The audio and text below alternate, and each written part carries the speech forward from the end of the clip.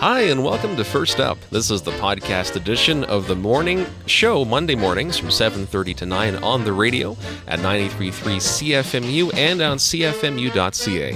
My name is Jomar, and thanks for coming along. Great to see you again in another episode of First Up. We have a special guest today, as we do nowadays with these episodes on the podcast form, so I'll introduce them in just a bit.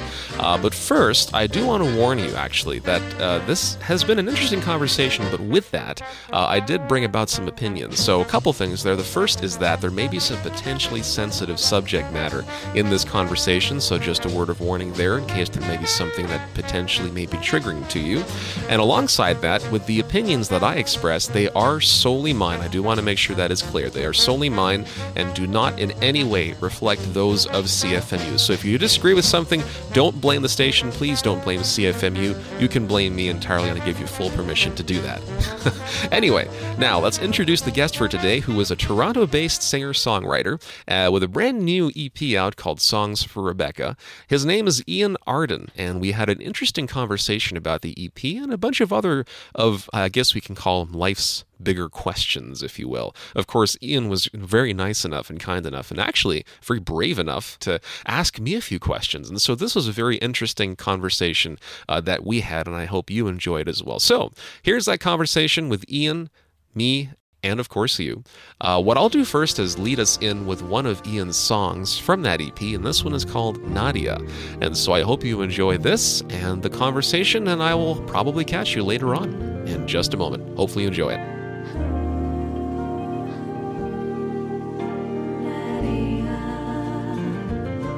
There's a lion in her soul, and she doesn't even know. There's a lion in her soul, and she doesn't even know. There's a lion in her soul, she doesn't even know. Oh no, there's a lion in her soul, and she doesn't even know.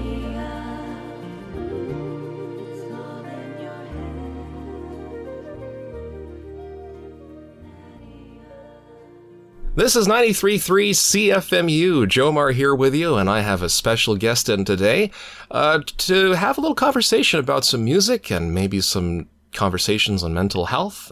But kind of the main idea today is introducing this fellow's debut EP called Songs for Rebecca. We're going to hear a lot about this, probably chat about it, and a bunch more. Really get a better picture of my guest today. And without further ado, here he is. It's Ian Arden. Ian, thanks so much for coming on. Oh, thanks so much, Jomar. I'm really happy to be on here. Yeah, glad to have you on. Well, how have you been? First off, how are things? Things are really good. I'm just enjoying the weather, and it's just such a nice time in Toronto. And when Toronto really comes alive in the month of May, and I'm just really enjoying life lately. It's been really good. Oh, yeah. How are you? Oh, I'm good. You know, and it's funny you mentioned that Toronto, because I know that all the events, it definitely is kind of when people start to go out and do festivals, events, and even just go stroll the streets of downtown or wherever it may be, actually. I don't know if you are familiar with the Doors Open weekend series that happens every year. In Toronto, Doors Open Toronto. That's something that I actually missed this year because I was elsewhere doing some stuff with the family, and I said, gee, man, I would have loved to, because it's an interesting event where there are a lot of places normally not open to the public that they actually open their doors wide open and let you go and have a look at these places. So it's like, if you ever want to get a snapshot of different points of interest all across the city, then it's a pretty great neat opportunity to do that. Like I know a couple of radio stations are open, City Hall's open, there are a bunch of other things like that. So festivals or events like that is what makes Toronto such an exciting place to be, especially, come end of May, leading into the summer. So, stuff like that. Have you been to anything yourself, or just enjoying the weather and that sort of thing? Yeah, usually I would partake in events.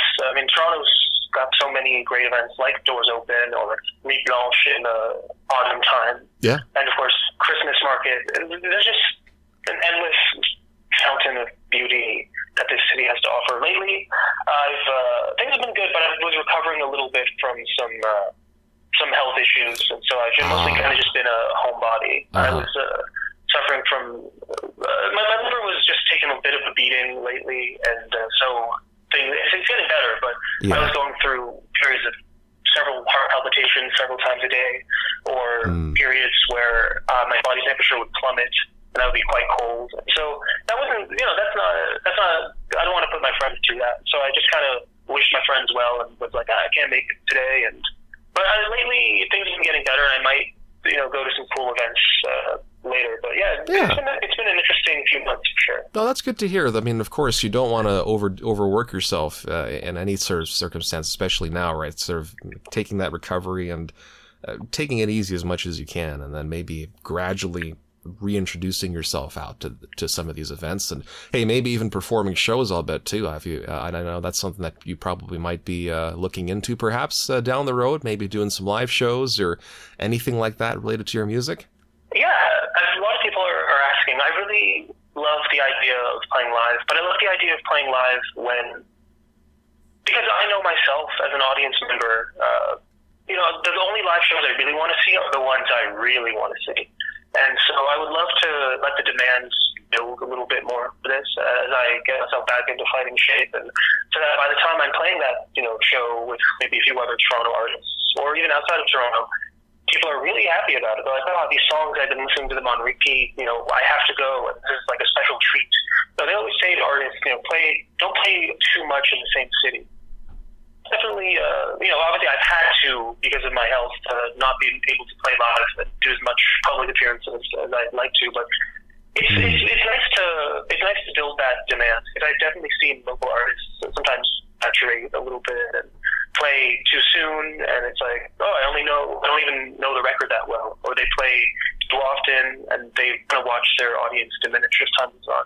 Yeah. So it'll be great to do that at some point. And have you noticed that, Jomar? What are your thoughts on what I said? You perhaps have a different take on just like live music performances in general, or? Yeah, just that local artists, do they play live too often, perhaps? I would say, sorry, repeat that again just to make sure that I had it right. Do they play what too often? Do you think that a lot of local artists, they focus too much on playing live a lot when they perhaps fail to recognize that live performance is something that we only go to see the shows we really want to see. So there's perhaps a scarcity to it and an elusiveness to it that incentivizes us to want to go to them. That's actually an interesting perspective, because for me, I guess coming from the promotion side of things, right, and getting artists heard out there, of course, even if we may not know an artist by name, we'd still go out to shows. Like, for instance, out here in Hamilton, there's a pretty big music scene as well. And I think it all also depends on the music community, in the area, because there are some very supportive music communities in which even if a person has not made themselves known out there, then they still get the opportunity to perform, and they've got an audience out there who's willing to, they have an open ear to kind of catch new talent. So, and I think that's kind of the beauty about some of the, whether it's, I guess I could say quote unquote smaller music communities relative to, much larger like record label signings and so on and so forth, but where you've got people that are pretty open-minded in their music, and so they'll go to shows just for having a good time. And I think it's those people, I think if you're in that kind of good company, then that's kind of a great way to get yourself started out there. Because I know one of the best things, and I'm not sure if you've noted some artists, but sometimes what they do is there are some people that they don't even say open for larger bands. I mean, that's always a great opportunity to get started and get really thrusted into the performance side of things. But I know I once met some artists through a coffee shop tour, because there was this one artist that organized in collaboration with a coffee shop, and she went and invited a bunch of local artists who or they either had hardly much music released or just wanted a platform to perform. Kind of almost like an open mic, but not really, in a sense, where you've got just artists who come on, and these are people that are just sitting, having their whatever it is they have at a coffee shop, and then just get to enjoy some of the music they listen to live. And I think that opportunities like that, if you're in the right audience, I'd say then you might get some, at least some kind of exposure in that way, right? And of course, you've got radio airplay like campus radio. So of course, we'll try to spin your stuff as best as we can. I assure you that, Ian, for sure. But yeah, honestly, it's really just that. I think it depends on the crowd. I would say, but I do get what you mean, because yes, there might be times where if you start repeatedly performing in the same places, then, and with hardly much material, then it kind of starts to people start to catch on, and then maybe they'll say, oh yeah, I've already seen this person before, and that, and kind of respectfully decline or something like that. But that is a very interesting perspective, though, that you put it that way, and thanks for asking that question. I really appreciate it. Are you referring to Christy Hagerman's Starbucks tour? I mean, that was such a beautiful. Yes. I have a few friends who participated in that. Oh, really? That was such a beautiful thing she did, and I think, one of my friends, Malika, brilliant singer, performed there. Yeah, I never got a chance to actually catch one of those shows, but I always was a big supporter of those. And yeah, it's so lovely when the audience is there. Yeah, smaller music scenes like Hamilton. Yeah, I'd love to. Exactly. Hamilton. Hamilton's awesome. And it's crazy, that tour was by chance. Like, if you've ever caught my conversation, even if you're listening to this conversation right now through CFMU here with Ian Arden, if you caught my interview with Christy, because I actually had her on twice. Once when I first met her, and that was when she did the Starbucks tour. What was that? Some 5-6 years ago now. It's crazy how time flies, isn't it? And so yeah, we did that. She did the tour. I said, because I think I came across the list, her ads by chance. And so I said, I'd love to go and check this out. This seems like a neat opportunity to kind of get these artists, give them some exposure, right? And so then I sat there, loved it, listened to her music, some other people that I got to meet there. It's like everybody wins, really, right? The people, of course, get the music they want, the artists get the performances they want, and so it's a kind of a nice way to get initiated or get started, kind of get your foot in the door with performances. So yeah, I mean, and Hamilton is full of performance venues. I'm sure that there are people that now I cannot advocate for every single venue in Hamilton, but I can tell you that there are a lot of venues, and surely probably a great deal of opportunities to be able to at least have those small little unplugged live sessions just to kind of test the waters out and see what it's like, right? So yeah, I was thinking about opening for Blackpink when they come to the Hamilton arena. Oh, there you go. What's the name of the arena in Hamilton? Yes, so the first Ontario concert hall, right? Yeah, exactly. First Ontario Place or something, right? Something like that. Yeah. They have a couple of First Ontarios out there. So now, believe me, even me having been there in Hamilton around, sometimes I mix up the names, admittedly. So yes, it is First Ontario something for sure, no doubt about it. But yeah, for sure. Honestly, it's and I think that's kind of the beauty about places like Hamilton and Toronto, where they have these communities to allow you to kind of test the waters out and get started instead of having to keep your fingers crossed and hope that you just land some kind of a good opportunity out there. Like I firmly believe, to tell you the truth, that that opportunity is going to come up to you. It'll present itself to you in some way. I'm very sure of it. So I think it's just a matter of just keeping up with what you do, and then one day that opportunity will certainly come to you. And I'm a firm believer in that. So rest assured, I'm sure you will land whatever gig it is you're looking for there, Ian. Thank you. No, thanks, Ron. And I have every confidence that this podcast, the word is already spreading, but it's going to spread even more.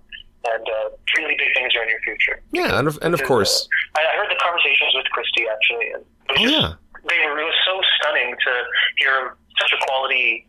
You have a great voice for radio, and you ask really great questions. It's a really exceptional program. So I think if the word hasn't spread like wildfire yet, it's about to. So Thank you. Be prepared for that. It's really going to every musician in Canada and beyond is going to want an interview. Well, I'm glad. Hey, you never know. And honestly, but that's the thing for me too, right? It's always being able to promote, especially all of our local talent here, because there's just so much untapped potential out there, I think. And that's kind of what it is. And these mediums are probably the best way, and performances, of course, to get yourselves out there. So honestly, whatever it is to help the artists out, it's like that, I'd be more than happy to. But hey, Ian, I mean, I hope to help you out here, especially. So, with yourself, though, I know you currently you've mentioned Toronto a lot, but you yourself actually originally were from, I believe it's Montreal, right? And then you moved to Toronto at some point. Exactly. Beautiful neighborhood. My first memories are walking down the streets in Swimmo, and I learned to swim swim in the Olympic swimming pool, actually. Montreal, so you can imagine how idyllic Montreal is for me. I moved from there when I was 5. So the first 5 years of my life are memories of Montreal. So you can imagine how beautiful and like almost magical I see that place. Right? Yeah. It's so beautiful. Yeah, and it honestly is. Are there any standout memories that you have, or is it alongside the pool, or any standout memories of your time in Montreal?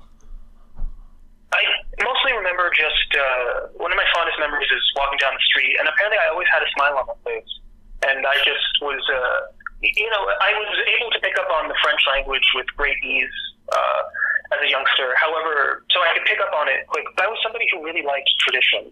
I loved the idea that we would always go by the same routes on the walk home. I loved the idea of walking down in the underground path in Montreal. I loved that familiarity, and I loved something like building snowmen. Mm-hmm. You know, and I remember back in Montreal in November there would still be snow, and we would build a snowman, and instead of using buttons for the eyes or the nose or whatever, we would use Smarties.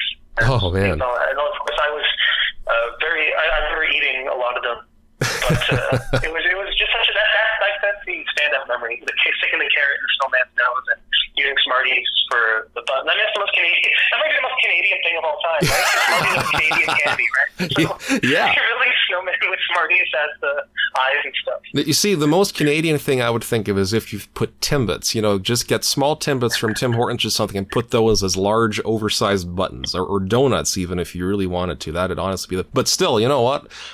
Any mention of just these, even and I get it, these simple activities just they evoke such nostalgia even now. Like looking back, I sort of almost long for those days because we don't get enough snow, at least here in this area, for or at least it depends on the winter we get to actually be able to build a snowman. I'll tell you, the only way I've been able to relive that memory is if I try to roll snowballs in my driveway while I'm shoveling it on a heavy snow day just to get it off the driveway, and then just roll these massive snowballs that way onto the side, and then maybe build kind of a really skewed looking snowman or something like that. But unfortunately no buttons or Smarties or Timbits hanging around to make buttons, so I just have to kind of draw them into the body of the snowman, you know, and that sort of thing. Relive the childhood a little bit, right? Exactly. No, that's beautiful. Yeah. But honestly, just hearing those, it sounds like you had a lot of great moments in Montreal. But when you came to Toronto, I know, of course, and as with any place, I'm sure, there's always that adjustment and getting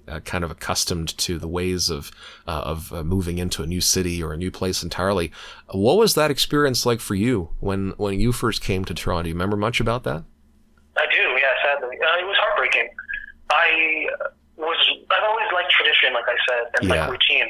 And so I was really, really stubborn about not wanting to learn English. And I remember on the first day of school, I was too shy. I could hardly string sentences together in English. And eventually I peed in my pants because I didn't want to ask where the bathroom was. Oh, man. So my mom had to come and bring me, my sister was going to the same school. My sister was in the hall, and she saw my mom in the hall. She's like, "Wait, Mom, what are you doing here?" And then she's like, "Oh, your brother, he peed in his pants. I have to give him a new pair of pants." Oh, man. That's a pretty great apropos metaphor. And I just hated English. I just wanted to learn. I wanted to watch French TV, and I wanted to learn French. And I couldn't even, I was nervous in situations, and there was a stutter and a stammer and an accent, and so it was a really bleak future where my parents were like, the sister's picking up the English really well, but neither of my parents spoke much English. My dad French Canadian, my mom Moroccan. They spoke in French, so it was a really tough thing to do, and it was years of trying to learn this language. Yeah, and of course, of all the languages, especially if you don't learn it from young, it's English, and as I've always been having conversations with friends or colleagues or anybody, just sort of going off of how weird and complex the English language is. There's one thing to learn the basics, but to have it at a very conversational level, I think, and I found even for me, it's a wonder how people pick it up, and it really is just through experience and exposure, but it's not the easiest language to pick up, that's for sure. And it would have to be through whether immersing yourself, and I really think that's what it is too, like immersing yourself into the culture or into some way that has English. Like I know you told in another interview that it was through Leonard Cohen songs, for example, or other songs where that's kind of how you learned the English language, albeit perhaps by a bit of force, I think, right?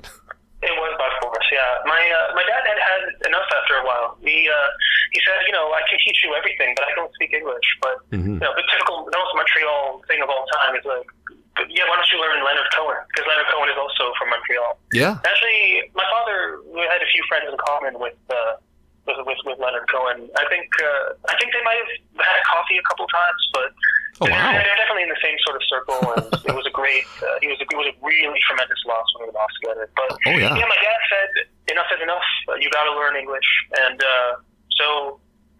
Even my dad was a huge admirer of music. Just always loved it, and even though he never. For whatever reason, he never really learned English that well himself. Maybe there was a feeling of, needing to learn it because he knew it was too late for him. So he would say, day after day, come home from school. All right, today's song is going to be the stranger song. It's true that all the men you knew were dealers who said they were through with dealing every time they gave them shelter.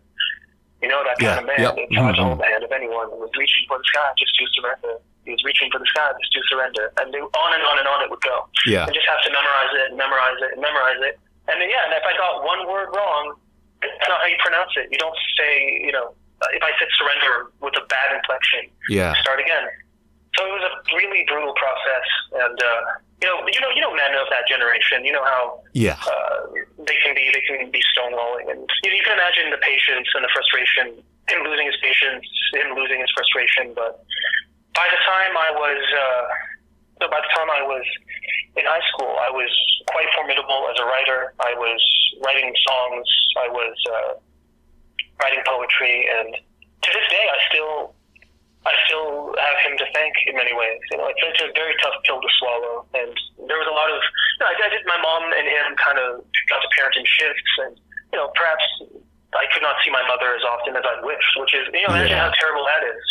But because she spoke French a lot with me and wanted to sort of have that connection with me, but to be severed from your mother at that connection, to be severed from Montreal at that age, you get kind of introspective, and that introspection you can think about some of the top psychodynamics of that. But for sure. Ultimately, I guess I have to be grateful for it, right? Yeah, no, and honestly, but the thing is, I know it definitely would not seem like something you'd be grateful for in the moment, for sure. Like, I can only imagine all the pain and just even your own frustrations, right? Sort of saying, perhaps you were thinking, maybe I just want to get out of this, but then maybe they kept on persisting, and it's crazy sometimes coming with sort of the mindset or the where our minds are now when we look back at these kinds of experiences. Like, I know I can tell you in my childhood, of course, nothing against my parents, of course, but it was definitely a very strict upbringing. And so they were very particular on certain things. And these were things that I certainly very much despised during those times. But now that I look back and I realize it's crazy how all these little things add up. And they, I guess, have shaped me into who I've become today. And I can't thank anybody else but them. So it's pretty crazy how it all kind of comes around back in that way, for sure. But I definitely get you on that one. 100%. How are they? What kind of? Tell me more about your background. What kind of upbringing do you have, and from where do your parents hail from? Yeah, sure. Both of them are from the Philippines, and so they came here. All of us, though, my siblings and I, we were all born here in Canada, but they came. So they came around in around the 1990s. My mom came first, and then my dad came after, and they got married both here and back home, but eventually decided to settle here pretty much at the time. And the biggest thing, I think, first off, of course, is tradition and culture. Of course, there's the want to sort of preserve culture from wherever you're coming from when you come into Canada. So when I first grew up, I remember we were almost, I think, exclusively being spoken to in our home language, which is Tagalog. That's one of the Filipino languages. And I apparently was pretty good at it right up until about junior kindergarten. So once I got to about the age of 5 or 6, that's when English started creeping in because of the English instructions. So I was conflicted. A kid trying to learn 2 languages or maintain 2 languages at once, I think to me was quite a challenge. So I eventually ended up dropping the old language in about halfway, where I to this day I still understand it perfectly. I just can't speak it because I was always so used to speaking in English in everything. So whether it was from classwork to then taking it home, I could only focus on one language at a time to speak. So that's kind of what ended up happening there. And actually, I would dare say now that my French might be better than my Tagalog, which is pretty crazy because in about grade 5 onward, I took a program where we did half instruction in English and half in French. So for me, and kind of coming back to your language thing really quickly before I head back to sort of my upbringings, but when you talked about language, I find that it really is the immersive culture, and that's kind of why I emphasized the immersive culture, because I figured I consider myself somebody who can write really well in French and read decently well, which is not too bad. But when it comes to actually having a conversation and you're there and you're put on the spot needing to speak impromptu, that's where I struggled mightily once I stopped learning or taking that classroom instruction, because there was no real way for me to practice. And, only if I go, let's say, over to Montreal, which it's always beautiful to go out that way, or if I happen to encounter people that speak French, that's the only way I get to practice. Otherwise, I can't build on writing and reading without actually speaking the language. So that's kind of why I figured having immersion in culture, so me listening to French music, and interestingly, is a great way to do it, or French radio or shows, always a great way to do so. But anyway, coming back to me, so I think it's sort of the sort of a generational kind of the values that my parents wanted to instill in my siblings and myself, and so sort of trying to make sure that we were to hold fast to those values. And so any areas in which we started to divert or become a little bit too, let's say, I wouldn't say mainstream. There's another word. I guess if we started to stray away or deviate from some of those ideals, then there were some considerable disciplinary, ways of reprimanding us or correcting us in a sense. And so that's kind of where the strictness, quote unquote, came from. Now, thank goodness it was not. Yeah, just sort of general values of how you compose yourself, how you interact with others. And actually a lot of faith actually plays into that too. Sort of ways in which you treat others and ways in which you speak with others, and how you basically just pretty much how you compose yourself really on a day-to-day basis. And looking now, I feel like a lot of them are pretty common sense, but it's actually pretty crazy the more that I think, if I were to reflect very deeply on a lot of this stuff, that some of these values are sort of, at least in the public eye, in terms of what's being shown to us, whether in media or through our immediate peers, that some of these things are somewhat being lost. Sort of a certain respect for elders, for example, or little things like that here and there. Now, not to say that, and especially if you're listening and you're like, oh no, what do you mean? Oh, I love my grandparents or something. I think it's just a very, very general statement, I think. Right. So of course there are people that do want to maintain that, but it's sometimes it just doesn't seem to come across as much as it probably used to 10, 20, 30 years ago, where that was probably commonplace, and anything outside of that was then regarded as an outlier, So it's those kinds of values, just very basic human values. I think that's what it is. The Canadian society, particularly Anglo-Canadian society, has a far more individualistic stand, at least contemporarily, compared to a country or society like the Philippines traditionally. Would you say that's a fair comparison?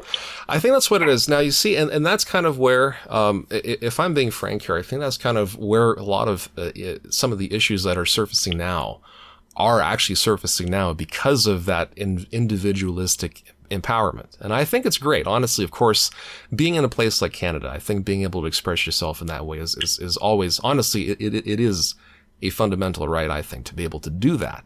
But the way in which some people do it, I think that's where the issue starts to come in, because of sort of this excessive empowerment sometimes. Let's say, oh yeah, hey, I have the power to do this and whatever, if I want to, I want to live, the emphasis is on me and I rather than on the other sometimes. Sometimes where it may come at the expense of another. And I think that's kind of where the values that come from, say, other countries that were more, whether they were family-centric or community-centric, just because people associated with each other. It was just the nature of how those communities are built and how people live. And it's a big difference when you're talking about, even not just Canada, but just North American countries or these countries where we have, in like the Western world, as we could probably say it. I think it really is definitely, there's a lot more individualism here, which has, of course, its pros 100%. But I think that with that also comes everyone's responsible for themselves, individuals, to make sure that we still look out for each other and not just simply go about imposing or being overly vocal about our own opinions and expressions, right? So yes, definitely very individualistic here in Canada to a degree. Yes, absolutely. It's really great to get to talk to someone like that. Because I'm sort of, on the one hand, I am Canadian, but also I'm French Canadian and Moroccan. So Anglo-Canadian culture, it was a really tough thing for me to. Yeah, there was an interesting standoffishness that I experienced. So even after learning English, I learned the language, but I didn't learn the culture. Does that kind of make sense? Yeah, no, that's true. That's true. And I think that's kind of where they come hand in hand, right? Where you need to have both of them. Or at least it's helpful to have both of them to really immerse yourself and pick up a language quickly. Because if you only have one without the other, it's a little trickier. Absolutely. Yeah. How about yourself? Do you sort of see it as, what are your thoughts on it?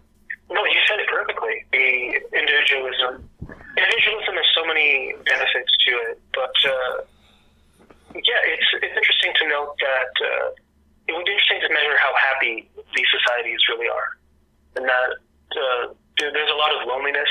A lot of people in this generation are struggling. They have fewer friends than ever, and they have fewer romantic connections than ever. Yeah.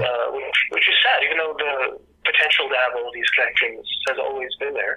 And of course, there's rates of divorce and separation. It's interesting, in a society like the Philippines, the concept of divorcing someone, unless I feel like the standard for divorce in a traditional Filipino society would be, unless that person is going to make you either like suicidal or homicidal and completely unreasonable, then you leave them. But other than that, don't leave them. You're going to stick together no matter what. Yeah. Is that fair assessment? Whereas in Canadian society, it's like, I asked them to go pick up, double, medium double for Tim Hortons the other day. And they came here with like a large black coffee. There's no cream, no sugar, nothing. I'm like, yo, buddy, it's over now.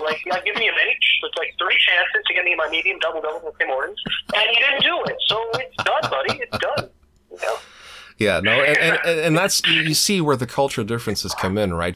But the values, it's definitely, you see it. Yeah, the individualistic nature, where it shows in how people express themselves. So you can really tell where that comes from. Of course, and even the Western concept of marriage, too, right? It's sort of becoming, the analysis is more been towards the financial burdens or the implications of it rather than the actual original reason why marriage existed in the first place. So it's sort of like a bit of a shift, I think.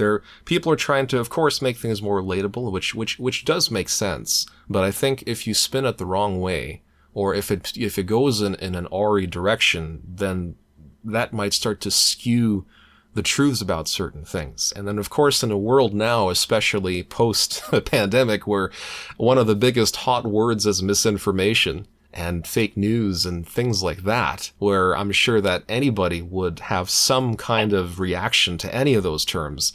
it's really hard to find the truth in some ways or just get that credibility. I know a lot of people are trying to regain everyone else's trust, but because that ball's been dropped, I think it's been very tricky for people to really find that same sense of reassurance that used to come in days before all these things happened these past few years. So now it definitely was great for awareness, but I don't think we're going to come out of this turmoil anytime soon. What do you think about that? Fake news and the turmoil? Just generally, or even just kind of, in our current state, the world as it is now, if we're ever going to come out of what it is that we're facing. It's making me a little bit sad. I didn't really use social media prior to releasing my music. And so it was really nice to get, as an adult, to get a fresh take on it. Someone who didn't use it, now he's on Instagram. It's sad. People's entire lives revolve around their phone. And whether that's mostly a social media platform, something like Instagram or whatever the main hub is. TikTok I maybe wouldn't use so much because there's less direct messaging and less opportunity to message people and interact. It's less interactive and more about consuming. But yeah, it felt like my entire day was revolving around this. It was a quotidian just absorption of people's lives and am I doing enough with my life? And I think as a society, Bo Burnham illustrated this perfectly. The real world is in the phone, and the outside world is what we interact with just to get material to post on the feed. Have you noticed that? Yeah. Have you noticed that shift? It's interesting, yeah, for sure, honestly, and to some degrees, of course, as much as I say that I am not crazily a social media user, probably the one platform that I mostly do stuff on is Instagram for posting content and everything, or to share an episode. But most times, like I'm on, there's this other platform called Discord for peer-to-peer communications that I'd use on there, and just my general way of living and breathing the space.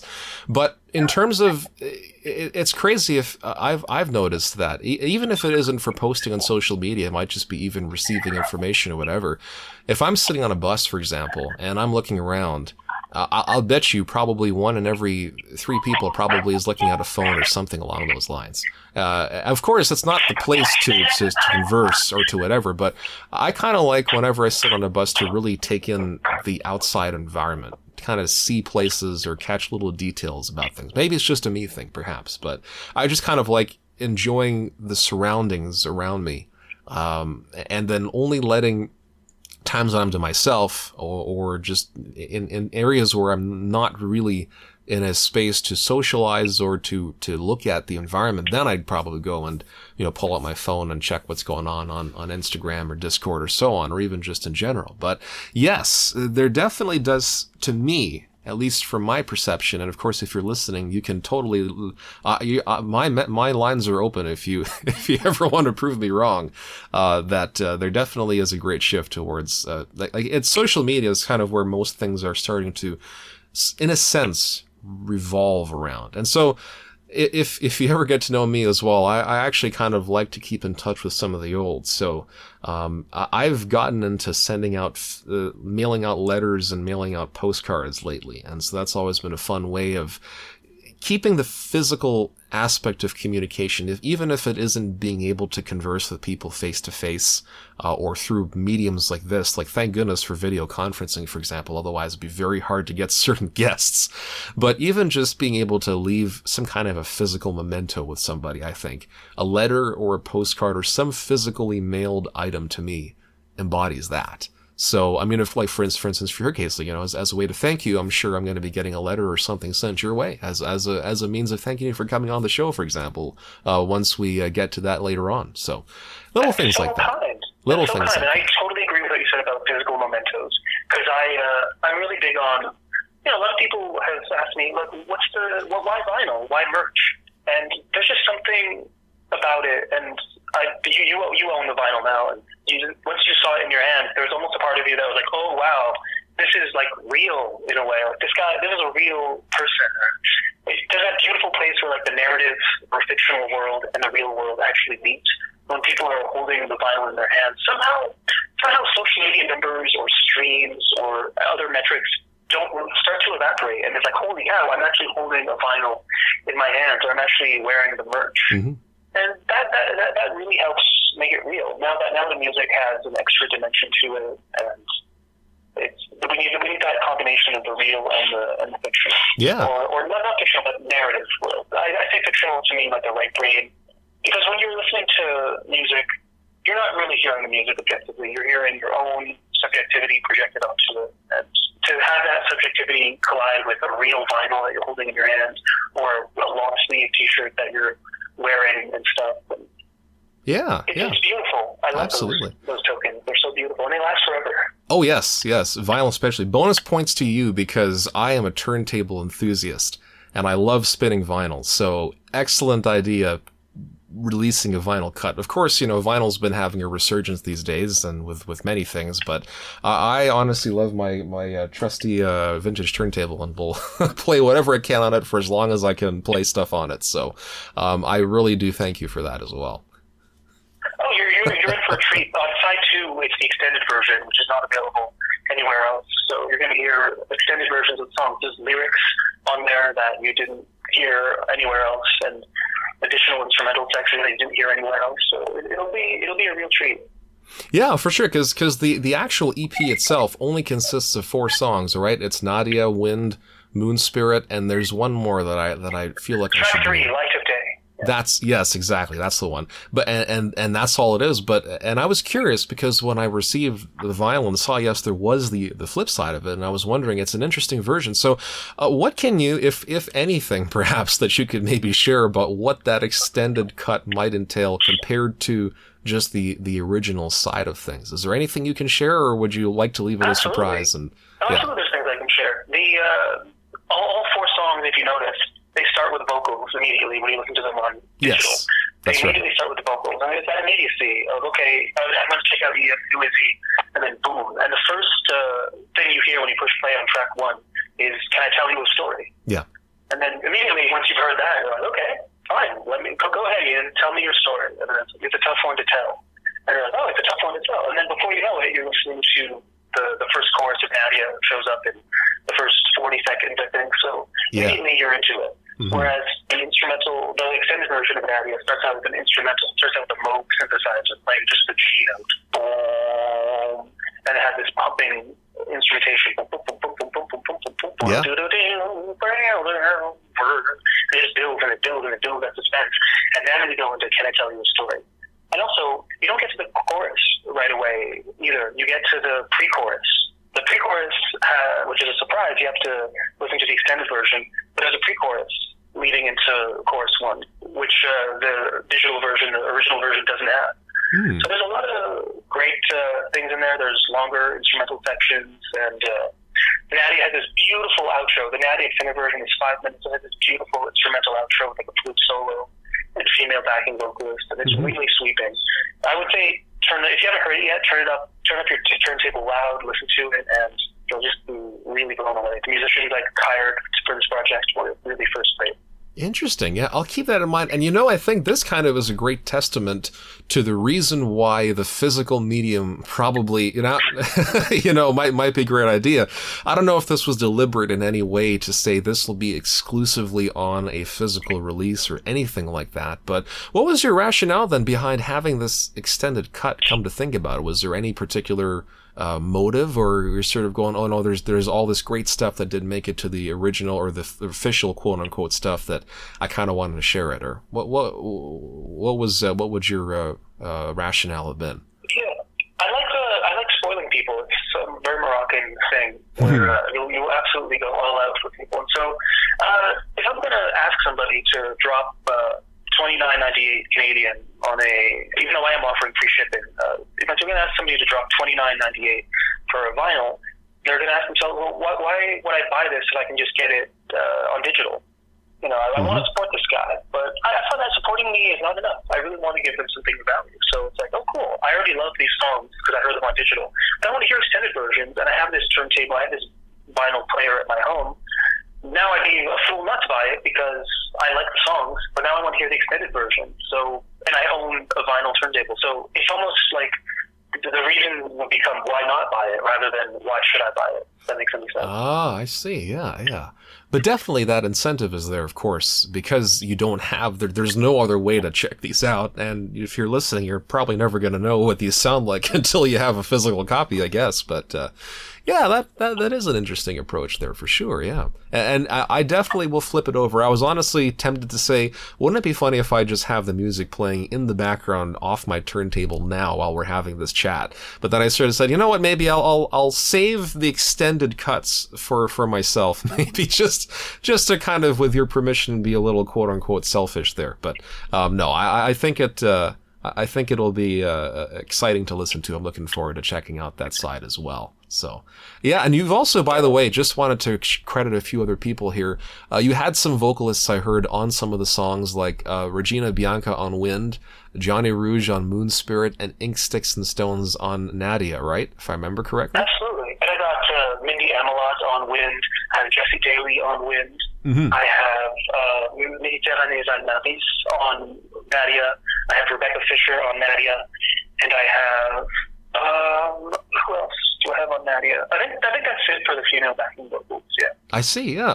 Yeah, absolutely. I think it comes back down to my, me being a child and equating Montreal and my mother as like this warm maternal quality and, kind of missing that. You go through, I remember having this horrible stammer and not being able to speak English, and I was in school and there was this beautiful woman she was in grade 2, named Erin. And I just thought she was the greatest. But imagine me with my limited language abilities trying to in any way articulate to Erin that I liked her or that I thought she was cute or that I wanted to talk to her in any capacity.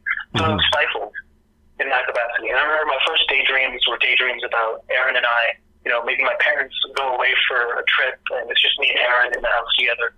And we're just sitting at the counter drinking juice boxes. And I'm like, oh no, darling, let me get that for you. I pierced the film with the straw.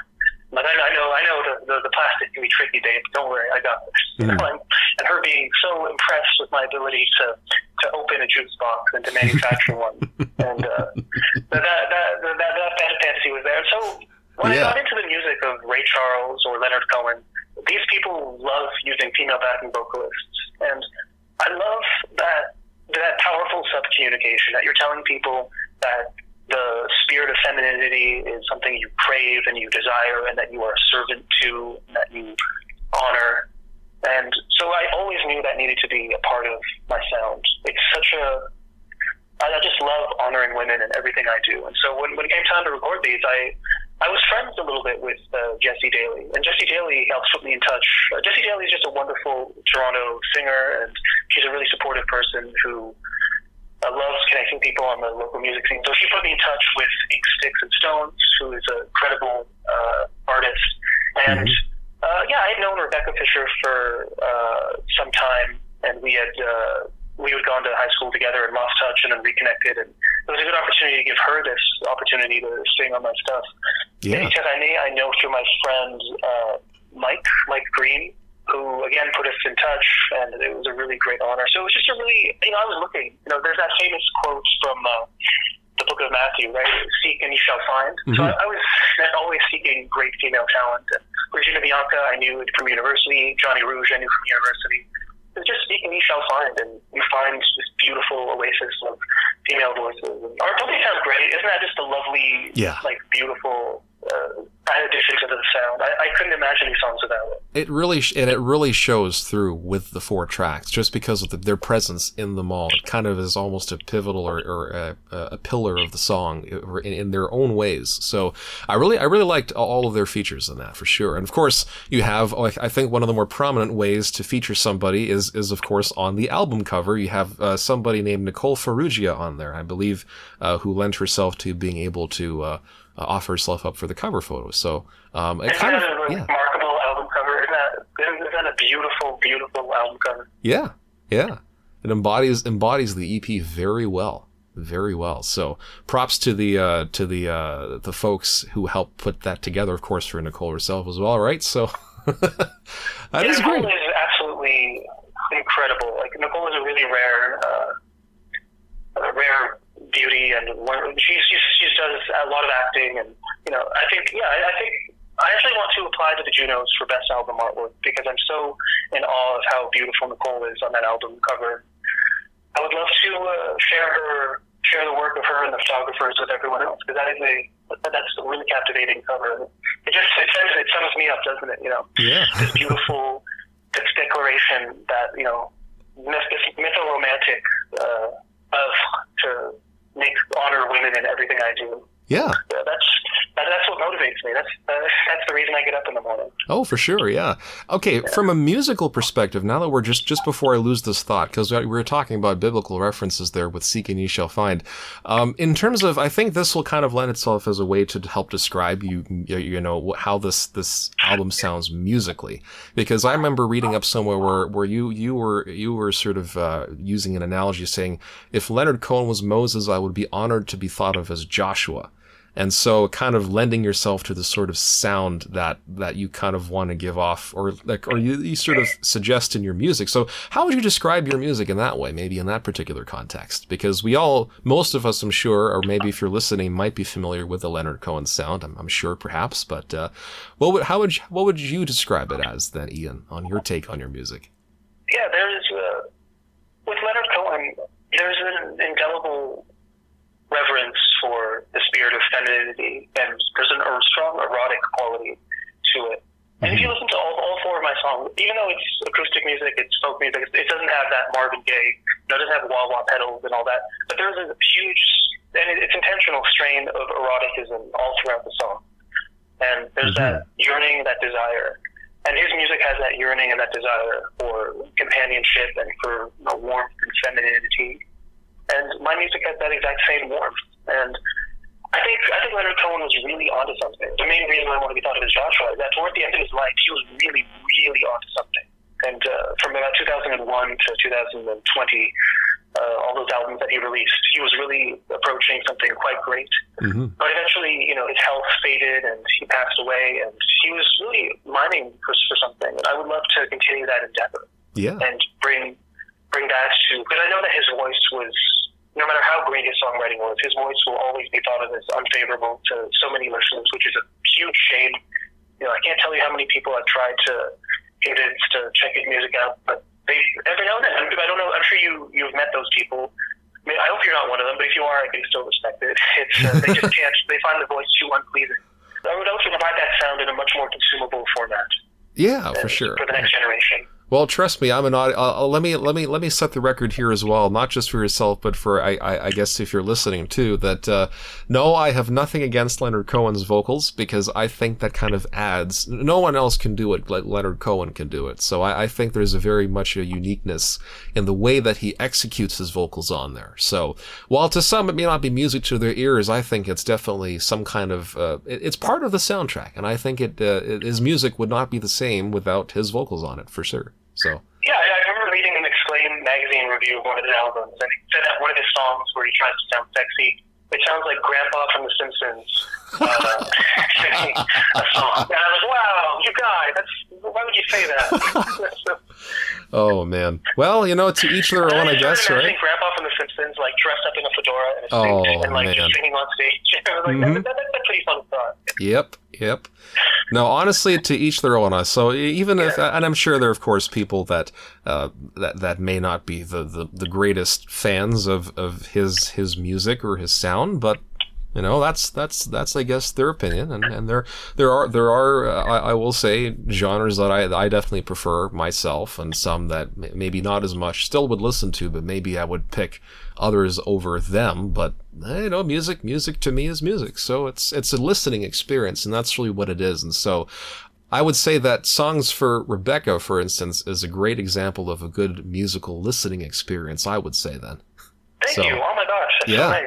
I would love to hear more of your thoughts on the recording. Was there anything that stood out to you, or like a song that stood out, or any moments or a line? Because I can't listen to it objectively anymore. So I would love hearing someone's fresh perspective on it. Yeah, for sure. I mean, I'm knowing with most arts anyway. I know there's always that needing an additional set of eyes and ears on things, especially after having seen or heard it for so long. But for me, I think it was just really the whole as an ensemble. I would say that while there for me there wasn't exactly one specific one that stood out. I think it was the ensemble of all four of them as you kind of gel them all together in the EP, I think. It's that entire experience for me. So I think it was really being able to feel it's interesting because the way it transitions, you hear the transitions between the different songs, but it almost all feels like one continuous experience from tip to tail, especially on the original side for me, because you do have sort of that way of being able to quickly go from song to song where you almost wouldn't even tell there was a song difference. It's kind of like a nice continuity in that way. So that's kind of what I found quite interesting in terms of the way you had the 4 tracks set up on this EP. Thank you. That was completely intentional because I'm very aware of people's attention spans. I could have, I write so many songs, I hundreds, thousands, but and people have often said, why don't you just oversaturate people with tons and tons of stuff? And one, not all of them are going to be excellent, obviously. And secondly, even good songs don't yield good recordings. And the number one, apart from the reverence of femininity and women and woman is God and God is woman, and showing reverence there, I also wanted to show reverence for audio production and sound. Mm-hmm. And there's something to be said about that. This is a really powerful sonic experience, and that's not something that can be achieved constantly or without a great deal of effort. So I didn't want to. I could have put out 12. You know exactly what I mean. You listen to a lot of local music. You get an album from a band, and you try to listen to it. You try to get into it, but it just sounds. There's just something about it that's just not engaging, or just not. It just sounds second rate, or the word rinky-dink is sometimes used to describe it. Mm-hmm, yeah. It just sounds just so unengaging, and so I just really wanted to I'd rather make just one song that's engaging, let alone 4. That, basically I wanted to say, I wanted to make a recording that people would not pay lip service to, that you would actually listen to. And I hope I achieved that. And so with the 4 songs, there's many more songs that are on the way, but at least with the 4 songs, I wanted it to be a great listening experience where you're not paying lip service to it. You're not streaming like 20 seconds of the first song and then they're like, oh, good job. No, it sounds good. It's like, oh, no, you're actually going to listen to it. And it's going head to head with all the stuff that you're listening to regularly. So it has to be at that level. And thanks to my friend Justin, who helped produce it. He helped choose the songs. He helped lay down the bed tracks. We really made something that can be listened to again and again. That's actually something you would listen to. Yeah. Not just something I slap together, right? It's listenable.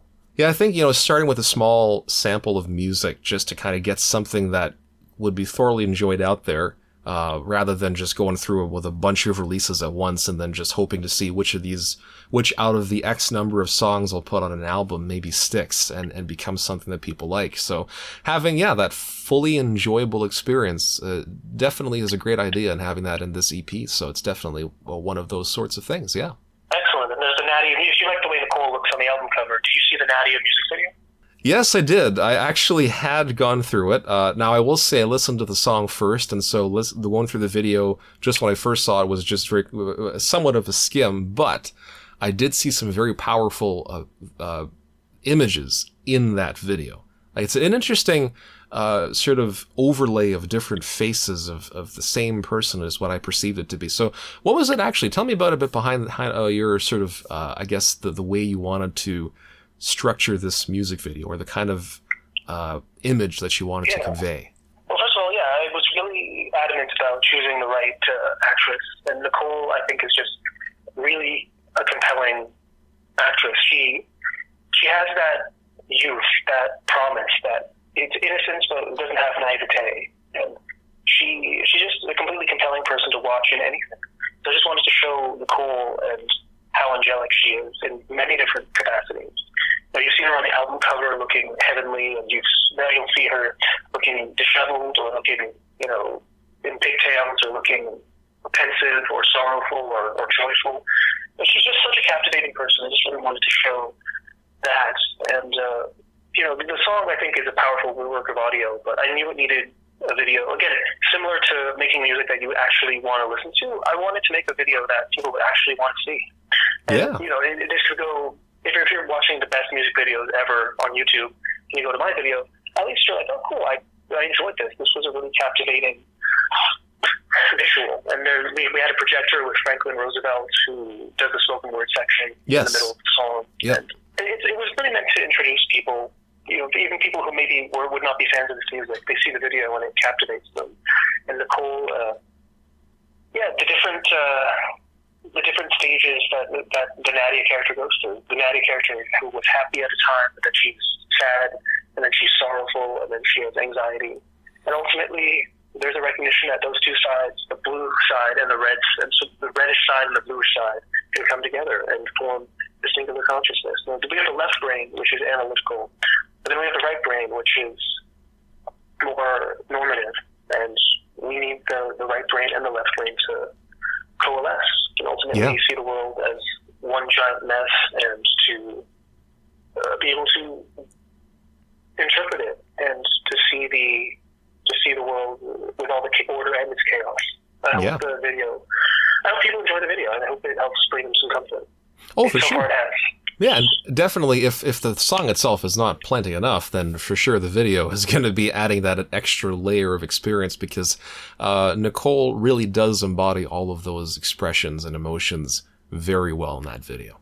So, big props to her on that. Oh, yeah. Yeah. Well, okay, so you've got the EP. I know you mentioned that there's some songs coming up, of course. So I'm assuming that maybe, perhaps, before we know it, maybe we might be seeing a more full-length release at some point. Or what are your plans up ahead in general, if not? Oh, I've been writing a lot. I love writing. It's such a beautiful act. I'm starting to understand that I've been put in a pretty unique position. I have a gift, perhaps the gift was something I didn't appreciate when I was younger, but I have a gift. I have this ability that most people don't have. And now I've started to have this brand this platform where people want to hear more. And so this is a really terrific opportunity. I'm working with a producer named Jay Crafton, who's in Toronto. So if anybody is looking for a producer or looking for anything related to music, you should check out Jay Crafton. His name is Jay, and then Crafton is Crafton. And he and I, somewhere we have anywhere from 2 to 4 songs that we're going to put out. Yeah, I'm not doing full length. I think that the full length releases, though, you have to be aware of people's listening habits, and if people really sit down and listen to 12-song albums as one piece. I appreciate what you said about the 4-song album, but we've seen a lot of sophomore slumps in Canadian indie music. Like there's this person in the first is the hot thing, and they're the darling, and then the next thing is just rubbish. So you just rest assured that if and when I do release anything else, it's going to be of really high quality. It's certainly not going to be a rushed. A lot of people get a little bit of praise and they get all excited, and they think they're a genius, and then they release like a 12-song monstrosity. So I definitely try to avoid that trap.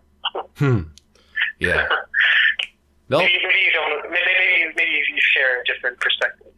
No. Just I figure that it would be strategic timing, right? Because if you want to produce a quality cut, then you may as well take the time and put the time into it, rather than having, I guess, a rushed release that maybe would be a hit or miss. Some people might still say, "Oh, hey, this is actually not too bad." Others will catch on to the rushed nature of it very quickly and things like that. So honestly, there's no, of course, there would be personal timings and that sort of thing. But from a listener's perspective, at least from my case, I don't see any particular rush as things go on. So whatever works best in quality, I may as well strive for that, for sure. Yeah. Absolutely. Yeah, I'm loving it. Yeah. So, and of course, I know we're looking forward to hearing all the other songs that come out, whatever may be up ahead. And so whatever other great ideas that you may have that are going to come through in your music to come. So, of course, we'll start off with at least being able to digest and enjoy songs for Rebecca. But if in case people want to have themselves this, if we've hyped up the album or the vinyl rather, the record copy of it enough, how can we get in a hold of you, or how can we find your merch or any of your music or vinyl and so on and so forth? Where can we catch you? Sure. Ian Arden Songs.com. So the word songs is plural. So it's Ian Arden, IANARDEN, and then SONGS.com. Oh, perfect. Yeah, there you go. And then everything is there. I believe then that means your socials will be linked on there as well, ways to reach out to Ian, and it's all on that website. Absolutely, yeah. And you just go on Instagram and search Ian Arden and you'll find me. You can find me on YouTube as well. So it's pretty, you just Google me, Ian Arden, you'll find me. So cool. It's all good. Yeah, I look forward to hearing from people, and I'm always happy to connect. Yeah, for sure. Yeah, health-wise, things are getting a little bit better, but I might not respond super fast, but I'm always happy to connect with people. Yeah, for sure. And even this conversation has honestly been quite a testament to just the listening ear that Ian has. Because, of course, any kind of, if you're listening to this and you feel like there's nobody out there that you can turn to, if you're going through anything right now that might be of a mentally challenging nature, or just anything, any kind of troubles you're having, it's important to know that you, as much as you may hear this a lot, but it's really true. And it's very important that you're not alone in whatever it is that you are experiencing. So, hey, this show is here. Ian is there. There are people out there that you can turn to. Do you have any closing thoughts while we're on that topic, Ian, just in terms of where, reaching out and how people can get support and such?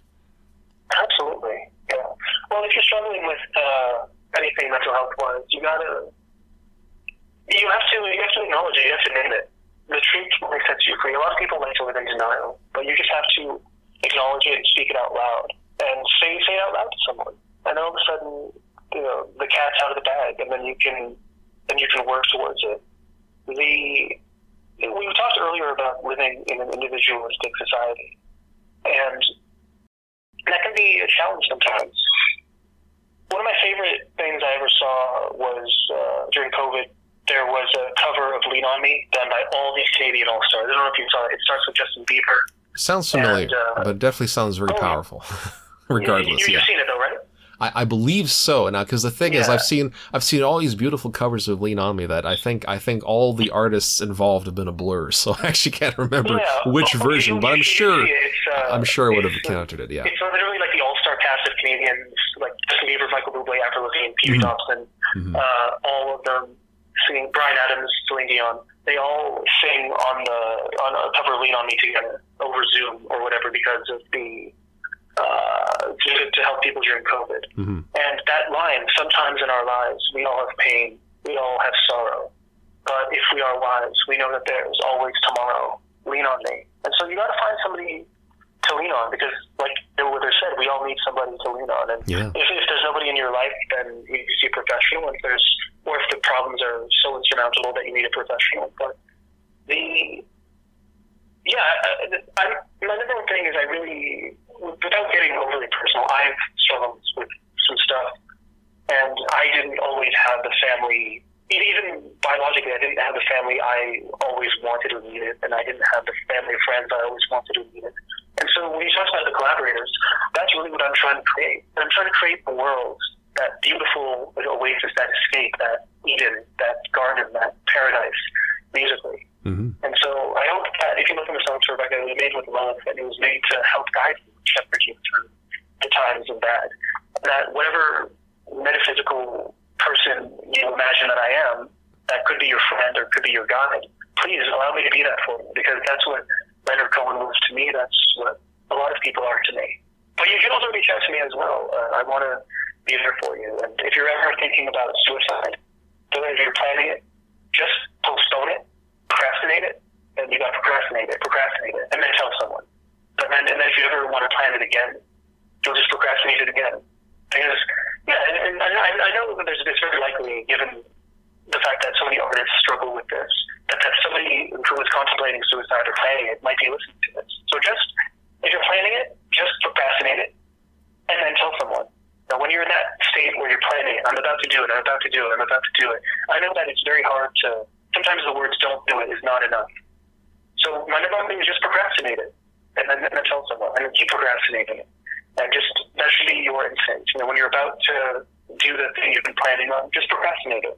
Because I understand that "don't do it" can sometimes be met with a barrage of "no, but I have, you understand, I have to." It makes so much sense in that moment. But what if you just procrastinated it?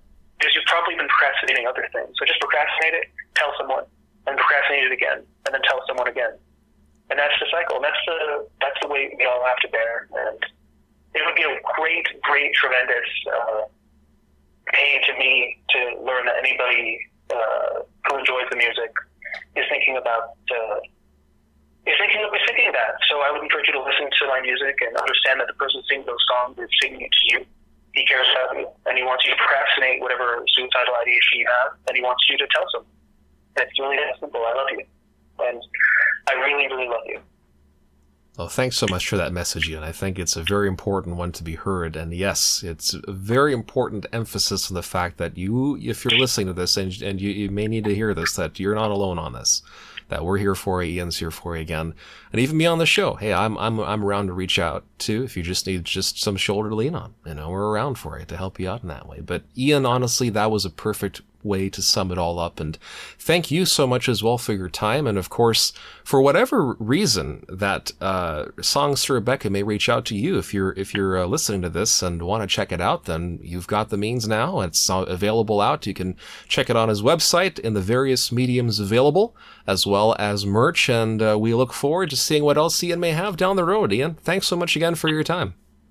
Thanks so much, Jomar. This is an amazing podcast, and it's you're gonna watch. It's gonna ignite. Thank you so much for this. When I was 17, I met a lonely girl.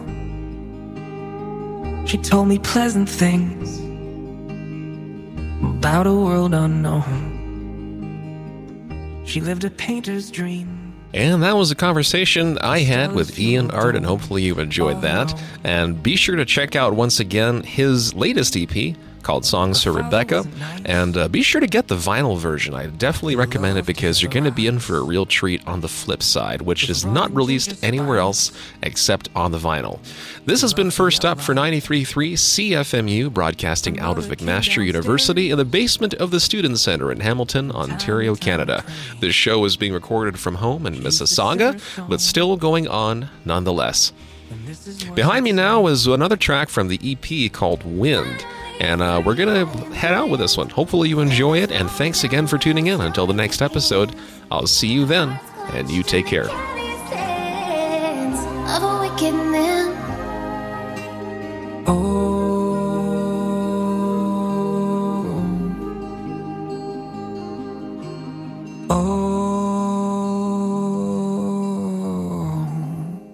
Dum dum dum dum da dum.